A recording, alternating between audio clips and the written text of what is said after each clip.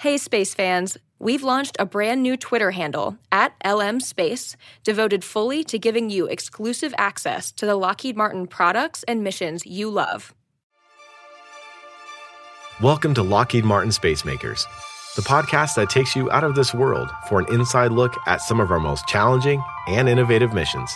My name is Ben, and I'll be your host. In Season 2, we explore Lockheed Martin's bold new vision of a future we call Space 2050. We partnered with our Advanced Technology Center to bring you an inside look at the innovations and technologies we are developing to make that future a reality, because getting there is just the beginning. Ships patrolling the seas, battalions headquartered on the ground, squadrons of bombers, constellations of satellites, and cybersecurity measures are some of the many diverse elements of the 21st century battle space being connected and defended. Lockheed Martin is working hard to keep us safe today and secure from the threats of tomorrow. My colleague Natalia Oleksic takes a closer look.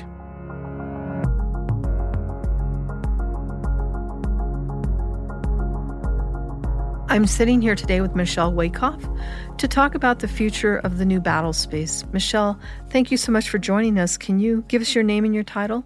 Hi there, my name is Michelle Wakoff, and I am the Customer Engagement Lead for the Mission Solutions line of business within Lockheed Martin Space. In what you do, Michelle, you touch all aspects of space in so many ways, but one of the critical things that you work on with your team is imagining the future for defense and security in space. What are some of the key challenges that are posed by putting all of that up in space? Oh, that's a fantastic question. It's actually really difficult. I think space systems are currently still very dependent upon the direction from the ground to do their mission in normal times, let alone a period of conflict. I think that modern warfare systems are really going to depend on a communications infrastructure that's going to be able to perform optimally despite the environment, so that all the decision makers, no matter where they're located, are going to be able to make those decisions.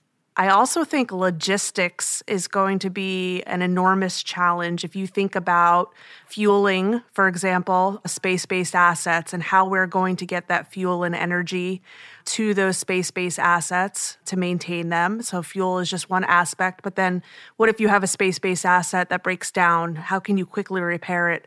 So I think the logistics of having space-based assets is going to become more and more challenging as we go towards the future. As the demand increases for those resources, the supply will also naturally increase. When you're dealing with space, you're in a completely different atmosphere. When you're in an Earth-based warfare environment, you're dealing with the ocean or the sea, water, or you're dealing with land and roadblocks, if you will. So what kind of roadblocks are we going to encounter when we're trying to get resources into space and support that avenue of warfare? We're already seeing an increase on being able to physically get items out into space. I think that's going to continue to grow.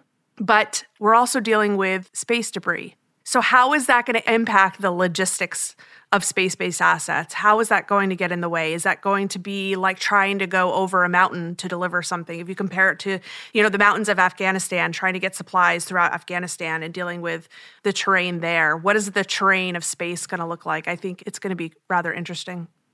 Are there people working on that problem already? There are. You can look in the news any day and see all kinds of innovative ideas that are coming out from all types of companies on how we can get things into space faster and more quickly, and how can we get after the space debris challenge, which I think is going to become more and more of a problem as we go into the future.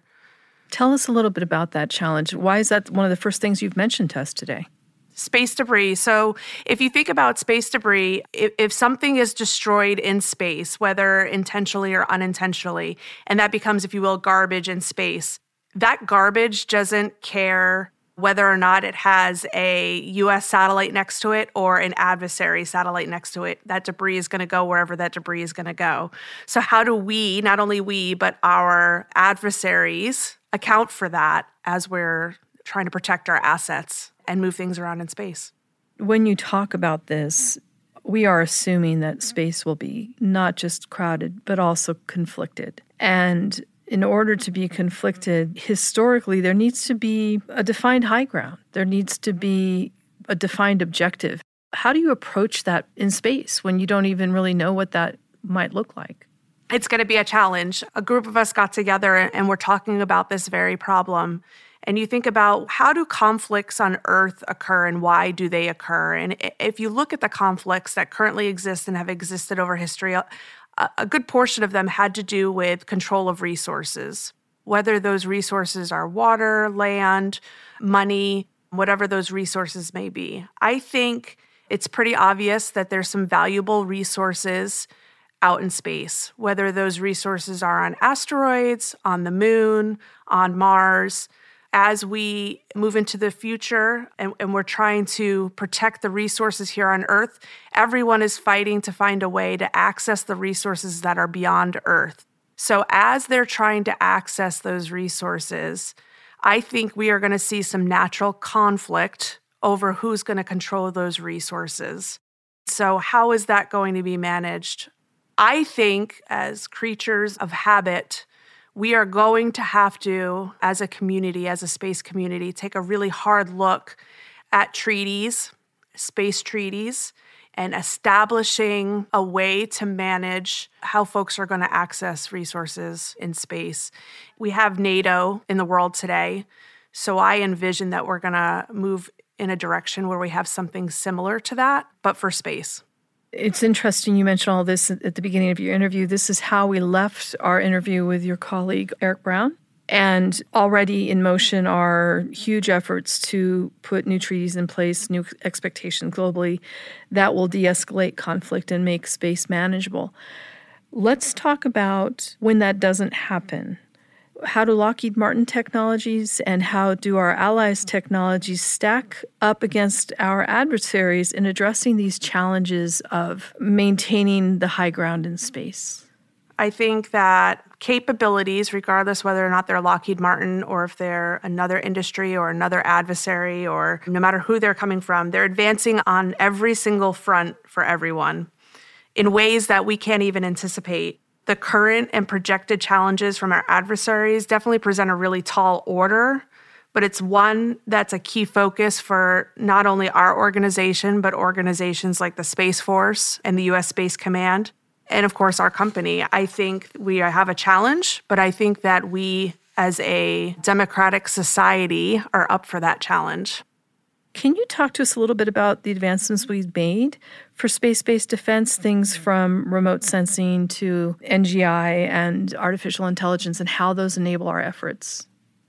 Yeah, I'd like to start off by mentioning that our advancements in artificial intelligence and machine learning is really going to be valuable and key as we move forward in this race to space, if you will.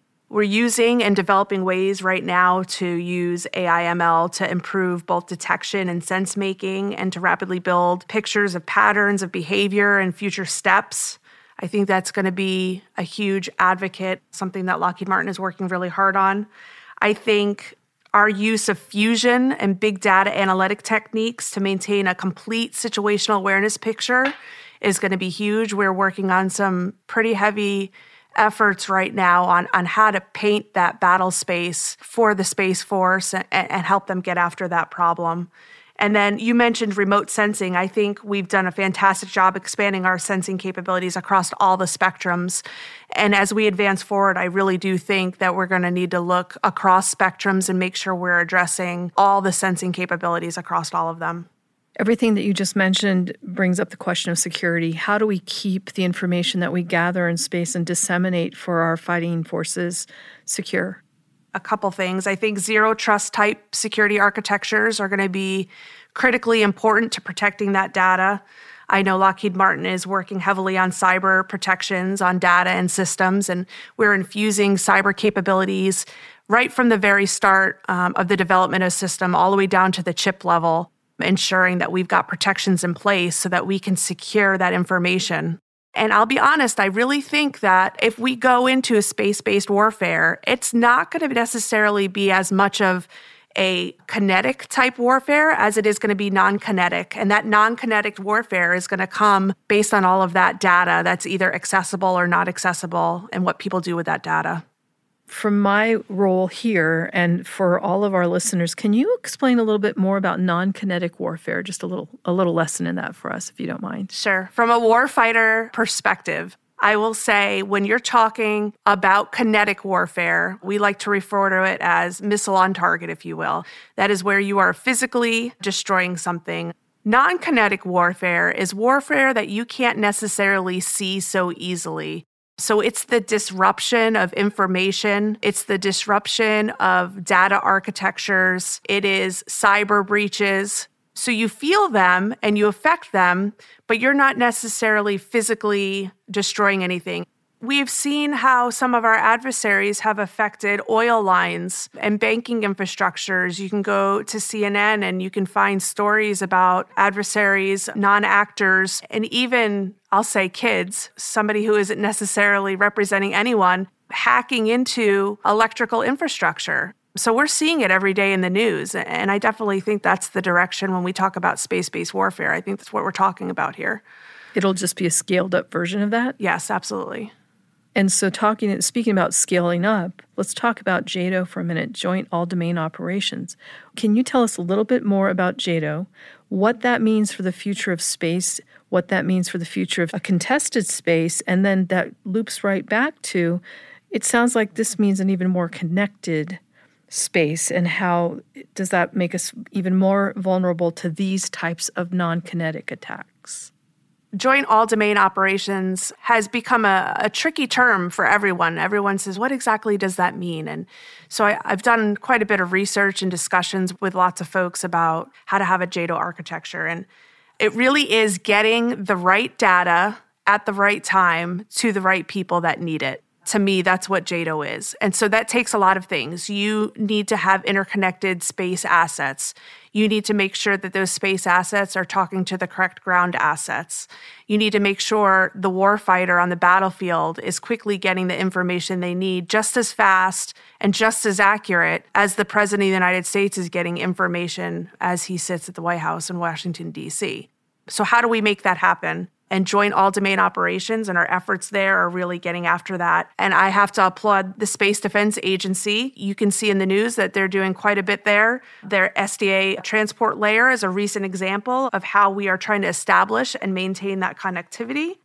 So you're talking about the right data at the right time to the right people, and that is Joint All-Domain Operations, something that we here at Lockheed Martin are working intellectually and with our innovations and technology to put forward into this world. But isn't JADO still only as strong as the security around the information itself?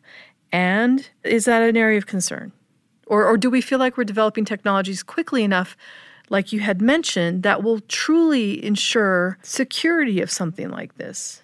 I know that as we're developing systems, we are taking into consideration that there will be non-actors trying to access those systems once we get them online. So that is a consideration that is taken in the development of every single system, or as we develop solutions that will integrate multiple systems to a JADO architecture.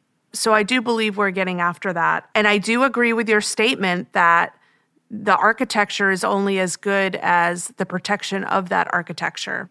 One of the things that I know is really important, and this is getting after the resiliency pillar, if you will, of a space architecture.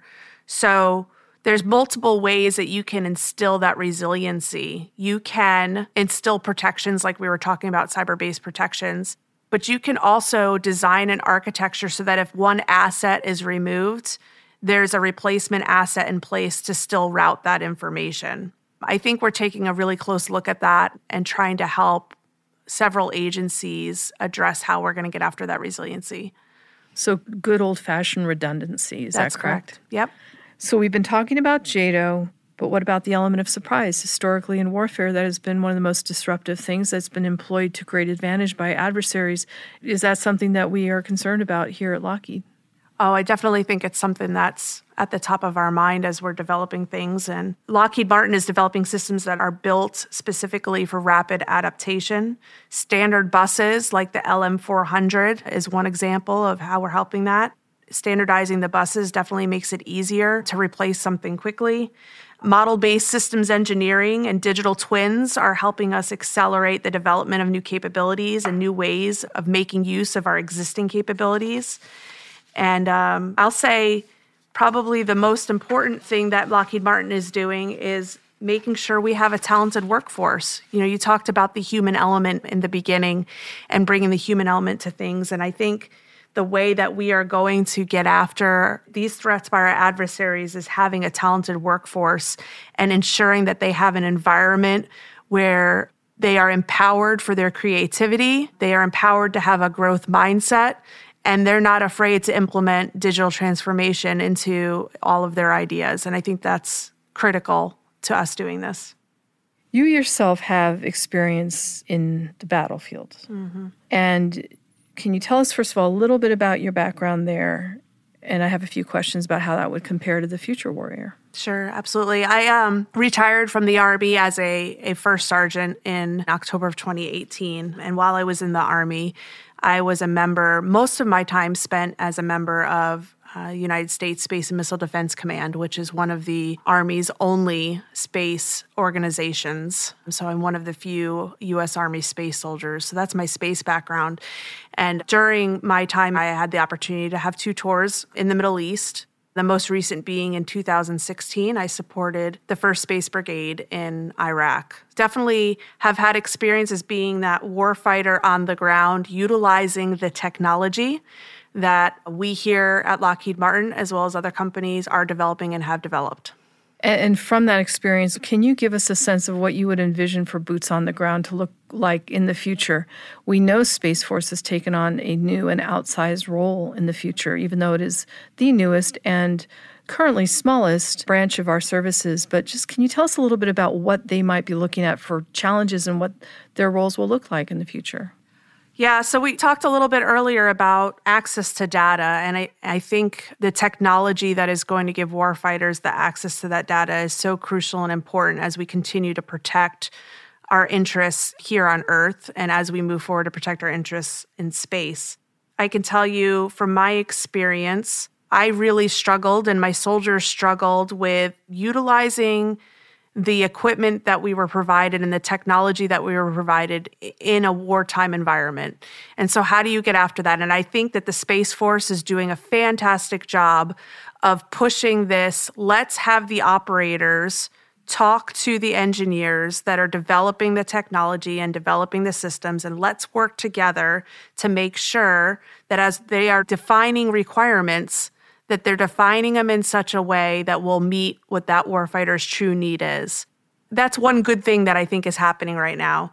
I think the challenge is going to be as new companies come to industry with their fantastic ideas and technology, how do you integrate all of those systems and applications together and get them to work together in a manner that will truly help the warfighter and help our Department of Defense and intelligence community? The warfighter of the future comes into where to do what? It depends on when in the future you're talking. I think COVID has given us some interesting insight to that. We have Department of Defense members, Army, Air Force, Space Force, Marine Corps, and Navy folks, as well as our intelligence community, that were doing their jobs sitting from their living rooms, protecting people and assets from their house. What is that? Who knew, right? Yeah, who knew, right? Who knew that I would be able to log into my computer and check a concept of operations and determine if something needed a change so that people can get information differently? Who knew that we would be doing that? So where are we going to go from here? I think that we are going to continue to see an increase of remote type work, whatever that's going to be called going forward, where we don't have industry workers or even what I have referred to as warfighters working from traditional locations, right? So a warfighter on the ground may actually be a warfighter sitting in an office in Omaha, Nebraska, working on a computer. We already know they're doing that. That's what we're doing with drones, right? As technology improves and we advance our artificial intelligence and machine learning capabilities, as well as our autonomous capabilities, you're going to find that people do not have to necessarily go into harm's way, physical harm's way, to actually protect the United States' interests. Does it take another level of mental agility to be this type of warfighter and less physical ability? Oh, absolutely. We talk about how we are becoming more agile. And I like to think that we are not just becoming more agile in our technology, but we are becoming more mentally agile, and we are figuring things out faster. And I know Lockheed Martin has given us an environment to be able to do that. And I know that the Space Force is working exceptionally hard to make sure that their folks have the right environment to be able to mentally execute what they need to do. I would say 20 years ago, I was a really young soldier in the military. And when we talked about space in the Army, it was simply something we talked about in terms of communication. And then over my 20-year career, I saw the Army really take the bull by the horns, if you will, and advance space capabilities throughout all of their battalions and all of their brigades. So I think as we continue to move forward, you're going to see transition of the mission like that. I think you're going to see the Army and the Air Force and all the rest of the branches of the military are going to modify their talent. And transform to meet the challenges? That's correct. Is this the biggest watershed ever, though? Moving conflict from Earth to space? I don't think it's the biggest one ever. It's just another big one. When we moved from sea to land or land to sea or sea to air, we moved into a primarily air-based warfare. That was a huge leap for us when we did that. World War I, right? Correct. So I think we've made leaps like this before. It's just the next step. It's just another leap. I think as the threats in battle space become more and more sophisticated and there's a greater moving of parts, you're going to see that our future space warriors have a combination of technical acumen, mission understanding, and critical thinking, analytical skills to be able to absorb all the information. And I think you're going to find it is a force of information holding and information processing. And I think it's going to be interesting times. What do you foresee as the biggest challenge for that force? Is it training into that or changing mindsets? What? I think the biggest challenge right now is getting people to learn the information quick enough. So technology is moving faster and faster every day. How do we find the people that are knowledgeable on that technology and continue moving at the pace that the technology is moving? I think that's one of the toughest challenges right now. What do you think we bring to the table as a company and also as a country that makes you optimistic we can do this?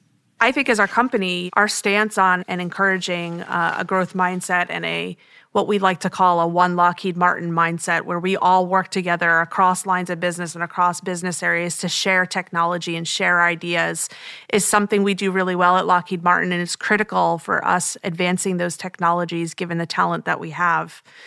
I think as a society, our college programs are advancing to really help get after this problem. One of the critical things that the military has right now is called Training with Industry, and it's a fantastic program where military members can come and sit with industry, learn about the tough problems that they have, and provide input and insight. And it gives those uniformed individuals an opportunity to work and share information. Despite being a member of the military, they can work with industry to get after that. We're in a revolutionary time for space, and you've just walked us through elements of what conflict will look like in space, could look like over the next 20, 30, 50 years. What kind of headlines do you see coming out of that?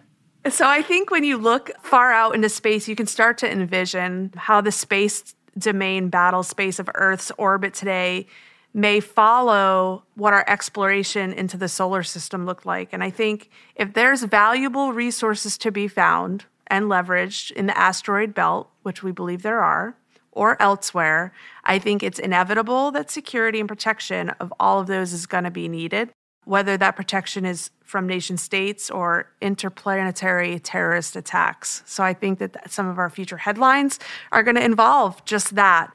I think we're going to see headlines about our nation's autonomous mining platforms encroaching on the claims of others in the asteroid belt, perhaps driving the deployment of protection systems. I think we may hear about the availability of direct communications between 8G devices on Earth and on the moon and on Mars. I think we're going to hear about new international agreements that limit the proliferation of some types of offensive weapon technology in Earth orbit. And finally, I would like to think we may hear about how an international consortium has been developed and been able to successfully clean up debris in LEO. That is absolutely fascinating. I have been speaking with Michelle Wakoff about the future of the new battle space, and just want to thank you so much for joining us today, Michelle. My pleasure. Thank you so much for having me.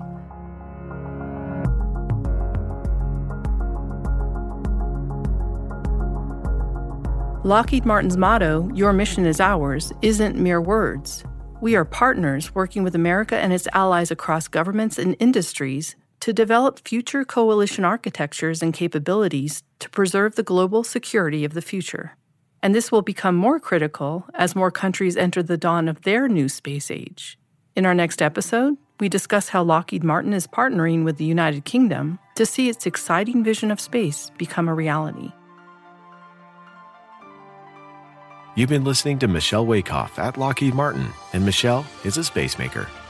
Whether you're a software engineer, systems engineer, finance, or HR professional, we need space makers like you to make the seemingly impossible missions a reality. Please visit this episode's show notes to learn more about what you just heard in this episode, or the careers available at Lockheed Martin. If you enjoyed this show, please like and subscribe so others can find us and follow along for more out-of-this-world stories. To learn more about our missions, products, and people, follow our new Twitter handle at LMSpace and visit lockheedmartin.com/space. Join us on the next episode as we introduce you to more space makers.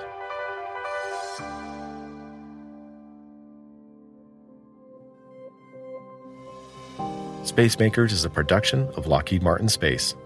It's executive produced by Pavan Desai. Senior producer is Natalia Oleksic. Senior producer, writer, and host is Ben Dinsmore. Contributing editor, Adam Mativi. Sound design and audio mastered by Julian Giraldo. Graphic design by Tim Rush.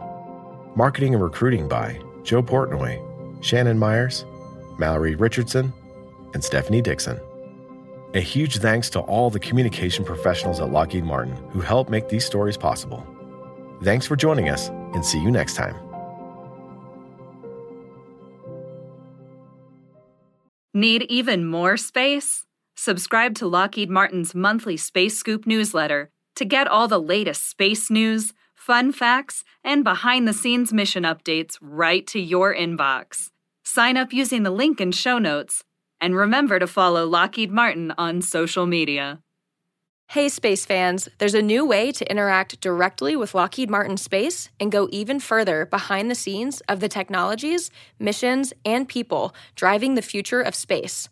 We've launched a brand new Twitter handle, @LMSpace, devoted fully to giving you exclusive access to the Lockheed Martin products and missions you love. Head on over to Twitter, give us a follow, and let us know what your favorite Space Makers episode is. We'll see you in the Twitter sphere.